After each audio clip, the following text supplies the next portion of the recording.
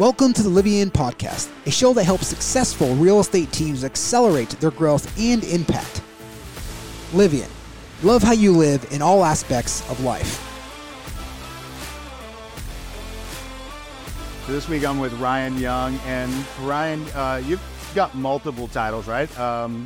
Work as both real estate agent, dad, husband, founder, co-founder of startup. Yep. And the one that I'm most interested in talking about first is your culinary background, right? I think this makes you the first chef we've had on the show. Everyone always goes straight to lead generation. Nope, not today. We're going straight to food. What's the best dish that you make?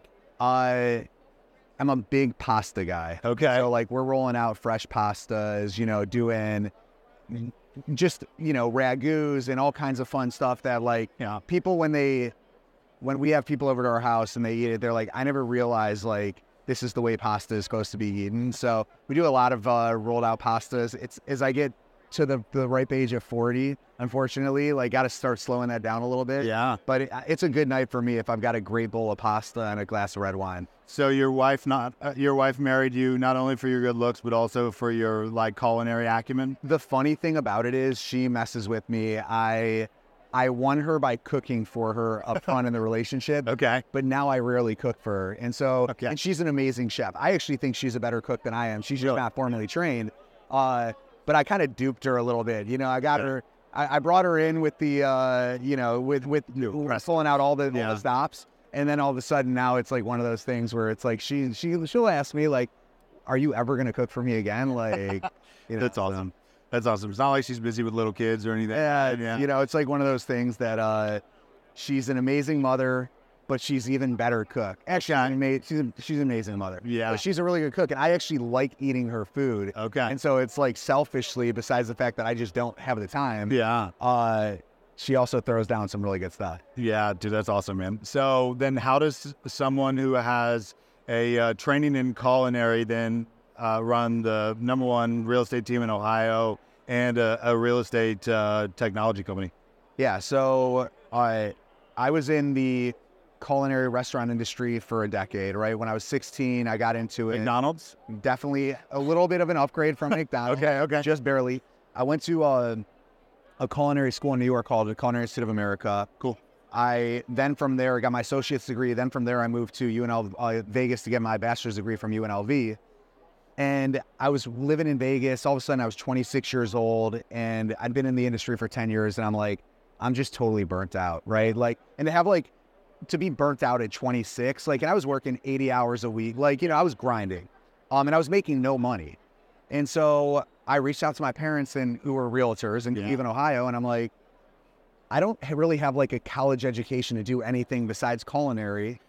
What better job to get into? Yeah. What do you think about me joining real estate? Get into real estate. So I did the 120-hour crammer course in 2 weeks. And before you know it, failed my test the first time, passed it the second, and then I was selling people's most valuable assets. So from cooking to selling the most valuable asset, were you actually working underneath your parents or were you independent of them? No, I was working underneath them. So when I first joined, this was 2009. It was tough. Market was really tough. And my parents were just, this was not a team thing. They were just, and they were two people working together. They sold 40 homes a year, had a very respectable, nice business, right? But it was challenging because when I joined them, the market was in a really tough place and I wanted to build something big. Okay. And you're 26. Because I'm 26 and it's I'm going to these conferences and I'm seeing what some of these people are building. And so it took a couple years of us really trusting each other. I was also working at a restaurant full time when I first got my license for the first couple years. And then finally, once we had 2012, I finally said guys, if we're going to do this, we need to lean into this 50-50, created a 50-50 partnership in the business.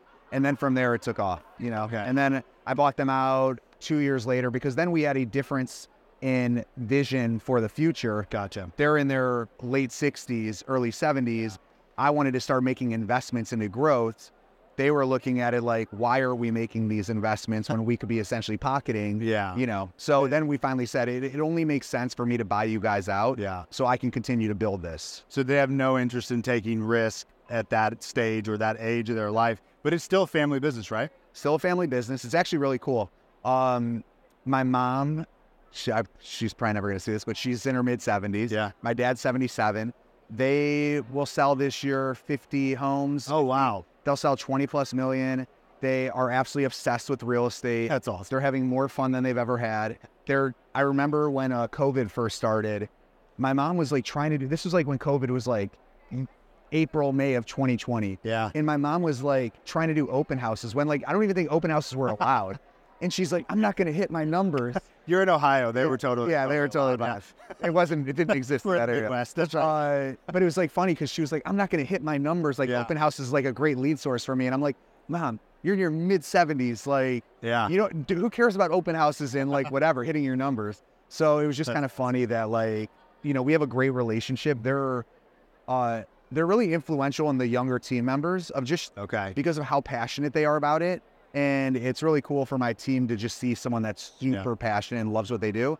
And then my brother joined us about 7 years ago. So they're actually selling with the team? They're selling with their agents on our team. That's awesome. And they have the one rule when I bought them out was they have like no rules. Okay. So it's like they don't have to come to team meetings or Okay. sales huddles or turn in Yeah. daily activity records. But do they? They do because great players like great accountability, you know? Okay. Like, so it's funny how they kind of show the team like, this is, if you want to succeed in this industry, you have to love it. Yeah. But you also have to be consistent. And so it's been beneficial. Dude, that's pretty cool, man. What do they love about it, you think?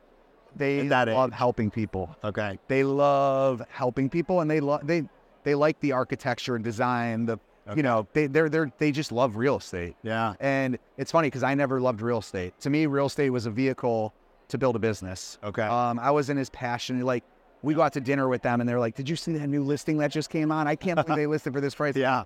Who cares? Can we sell it or not? You know, like, you know, Has that changed? for me or for Yeah, for you.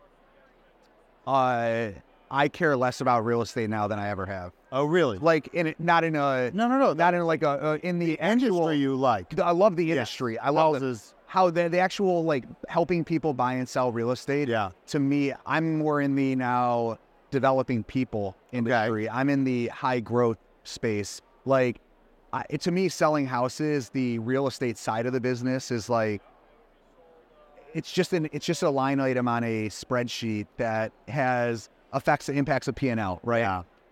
So that's the product that That's the your product. people sell. Yep. You're interested in developing the people that sell the product. Yeah, and them in helping them change their lives and build big businesses and stuff like that. What was the turning point for that? I brought a guy on my team, a couple turning points. First, my brother joined, who was in a totally different industry. He's a professional horseback rider. He was living I know we come from interesting backgrounds. In Ohio, no In less. Ohio. Yeah. Okay. But he basically was like in his early 30s and he hurt his back and he was living in my parents' house and he had like nothing. He was just like, I didn't really see like a future for him, right? Like He was a horseback he's a rider. horseback rider. Yeah. And he was injured. And so it's like, would you ever be able to ride again? What do you do Yeah. if you have to completely shift? He joined and started having a lot of success, which was seeing him do that was really special. Then we had another agent that we were at a planning advance. In his first year, I remember he earned $70,000 on our team. Okay. He came from Nordstrom and he'd been at Nordstrom for probably 10 years as a manager and he was making like 45. Wow. And we were outside and we were hanging out at our planning advance. And he was like, dude, I'm so grateful for everything Yeah, you've you done. changed his life. And I'm like, this is when I was starting to make like, you know, healthy 6-figure income. Yeah. I'm like, oh, we can get so much more. Like and he's like, dude, I've never made this much money in my life ever, Yeah. anywhere close to this. This like literally changes my life. Yeah. And from there, the cool thing was he grew from 70 to 150 to 2, you know, and it's like to see that we take it for granted, but it's like you have someone that's working really hard in an industry. They're a great person, but they were just potentially in the wrong field, whatever it was. And then all of a sudden they come in and it clicks and they start to see the unlimited earnings potential with this industry. I think that's really cool. Do you ever think about that for yourself? I mean, you just said that for 10 years you're working in the restaurant business and your life Yeah, I has don't. alterly Yeah. been changed. I don't because when I was in the restaurant industry, I loved what I did. Okay. And what I'm doing now, I love what I do. Yeah. And the money's just a byproduct of that, you know? So it's like, as long as you feel fulfilled in whatever Yeah. you're doing professionally, I think the money is just a byproduct. And I'm fortunate enough that I found an industry that just has huge upside. Yeah. But it is easier to have money than to not have money. 100%. The whole no money, no problems kind of theory is like, it's easier to have money than to not have money, but it's also sometimes I find myself focusing too much on the money because of getting a taste of what the money is. Yeah. What's the best thing you've ever spent money on? Travel. What kind? All around the world, because like love, I'm a food guy, I'm a wine guy. Yeah. Me and my wife been all over Italy and all over France and Spain and Portugal and, love Western Europe, but we also love just going to Napa Valley, hanging out there. That's kind of like our home away from home, which you would not be able to do if you didn't have money. Yeah. You would not be able to drink great wine. But it's like one of those things that it's like, and now I guess, see, this is a selfish answer of me saying family. Now with 2 kids, I should be saying something like to afford opportunity for my children. No, I get conditioned on these answers. I mean, here's the thing though. Does it matter? And, it wasn't long ago I heard Gary talking about at Mastermind, right? There was like, John wasn't even in the will or the trust until almost 18 years old or even then after. Oh, I remember that. He's like, I want to make sure he wasn't a dick. Yeah, you have to prove that you actually are worth me giving the money to you. Yeah. So I don't know. It kind of reshaped how I thought about what we do with money or how we think about it. So you've got a number one team. Your brother's working with you. Your mom's working with you. And then all of a sudden you get into this like software as a service business that you're in. Tell the listener about what you're doing and kind of that transition. Yeah, so I'll give the really quick high-level story. When we started growing our real estate company, we moved into the whole guaranteed sale message. Yeah. The guaranteed sale was basically, we can't sell your home, we'll buy it guaranteed, which led to me ending up starting to buy homes. Once I started buying homes, I realized that there was a value product offering for that. People really did value it. Yeah, tell me about that. I know I'm pausing you before you get all the way there, but like, I think that what's interesting is that you had to have a mindset shift, right? Is that paying cash for someone's house is actually a value for some people, even if it's less than market value, correct? 100%. I think the first house I ever sold, a guy named Dante called me up. We were on radio, and he was like, Ryan, I live in Alaska, but I stream Cleveland radio because I'm from Cleveland. Okay. And he's like, I hear your radio ads streaming out here in Alaska. Yeah. He's like, my mother is now in assisted living, and she needs to sell her house. Okay. And he's like, I don't want to fly back to Cleveland to get it ready, then to put it on the market. He's like, it's going to cost me a lot of money. Yeah. So I told him, like, well, we can sell it for a lot more money on market if we do it. Mm-hmm. So I ended up buying it. He kept pressuring me. He's just like, make me an offer. So I bought it. So here's what I found was interesting was after I bought it, I said, Dante, look, I told you how much more we can net by going to market. Yeah. And why did you choose to sell it off market? And it was really interesting. His mom, who was in assisted living, was essentially moving over to Medicaid. Okay. And so all the equity in the property wasn't going to go to. It was going. Yeah, it's going to the government. It's going to the government, right? Yep. But we don't ever think like that. We just think our job is to net the most amount of money, and that's what the consumer wants, right? Yeah. So he would have lost money by spending his own money. Correct. To actually fly here, get the house ready, put money into the house, just where the proceeds were going to someone else, right? Yeah. And so that like really was like an eye opener to me of like, wow, not everyone has the same goals.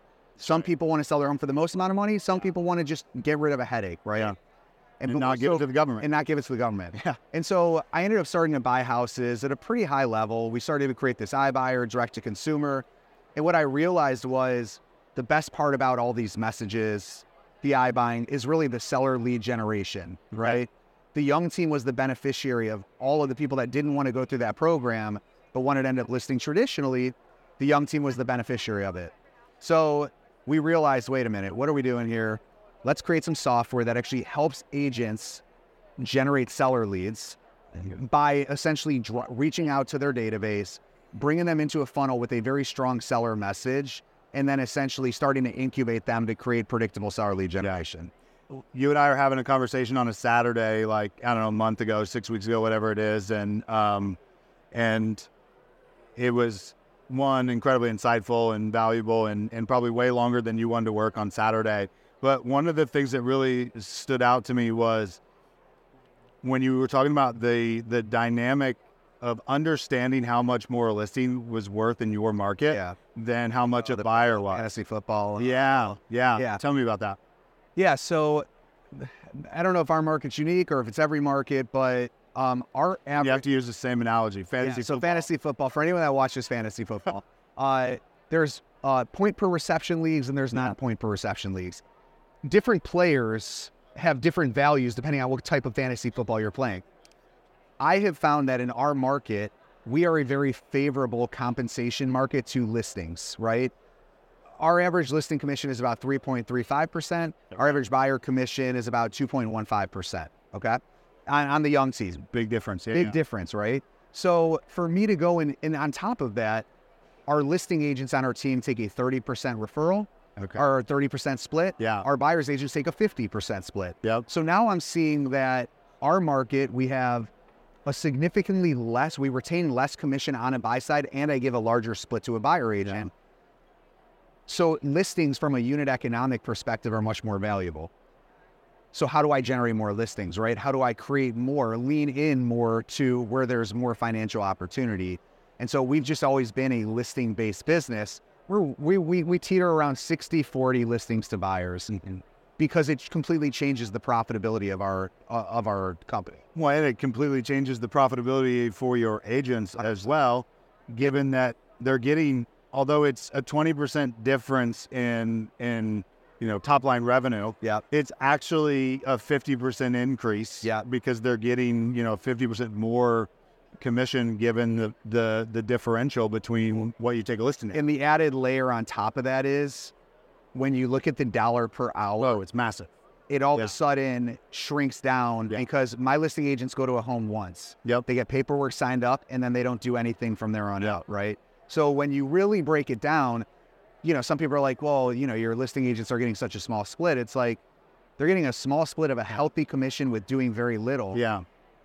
Financially, for our model, where we've seen the most amount of retention is on the listing side, people that have listing-based businesses, because they see the way we built the system that essentially all they have to do is turn in that paperwork. And then they talk to the seller maybe a couple more times, negotiate a deal, negotiate an inspection, and then they don't go back. Well, then you've absorbed all the risk, right? Because you've put all of your risk capital into advertising, marketing for sellers.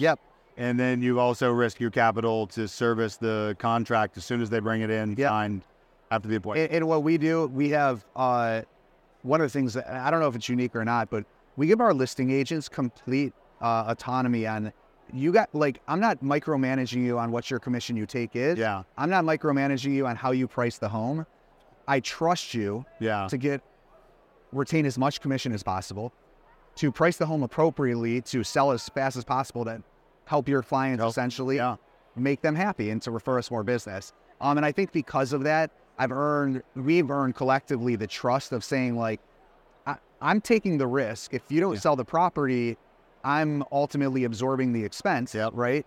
But I'm also not micromanaging you and saying, why did you list it at that price? What if it doesn't sell? I'm spending that money. So it's worked really well for our team. Yeah, absolutely. And, one of the things you talked about is that you are working seller leads through Fellow, right? Through your prop tech company. The interesting thing to me is that you're working those seller leads via email and via postcards, right? And so I thought email was dead. Email has the highest return on investment because it doesn't cost anything. It costs very little. Right.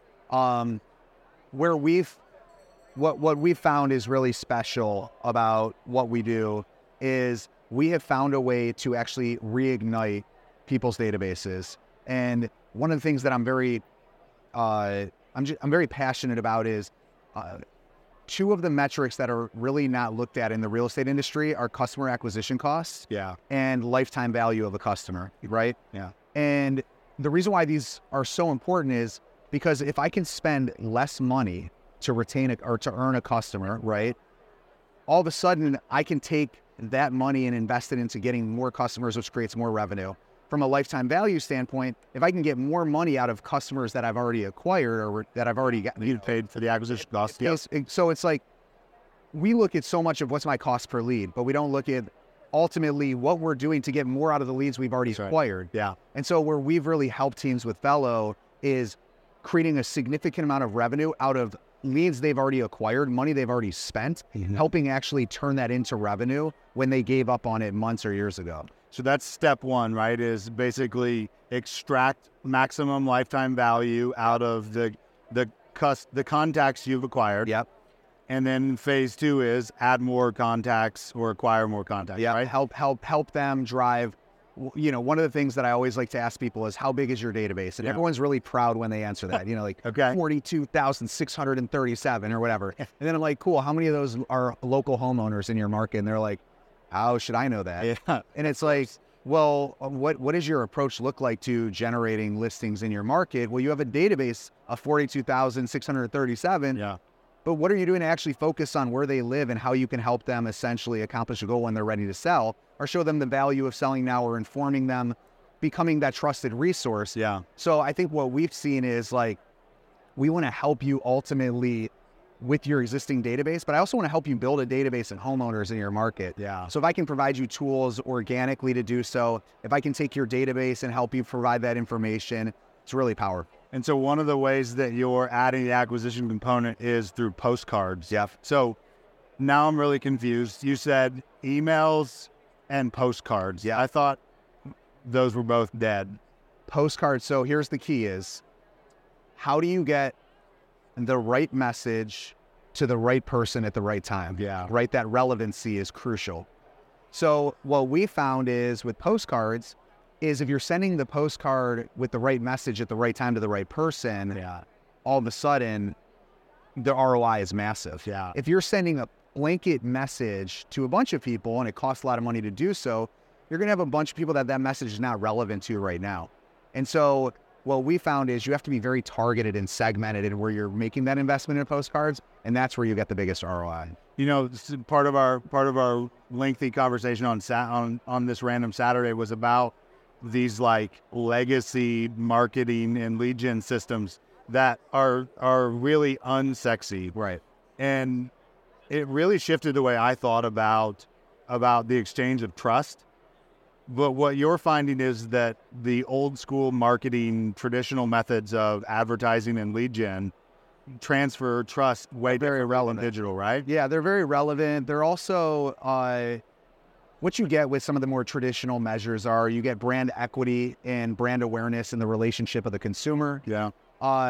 You get right now there's been over the past 5 years or so, there's been such a push into digital marketing, probably past 10 years. It's almost a little bit oversaturated. It's noisy.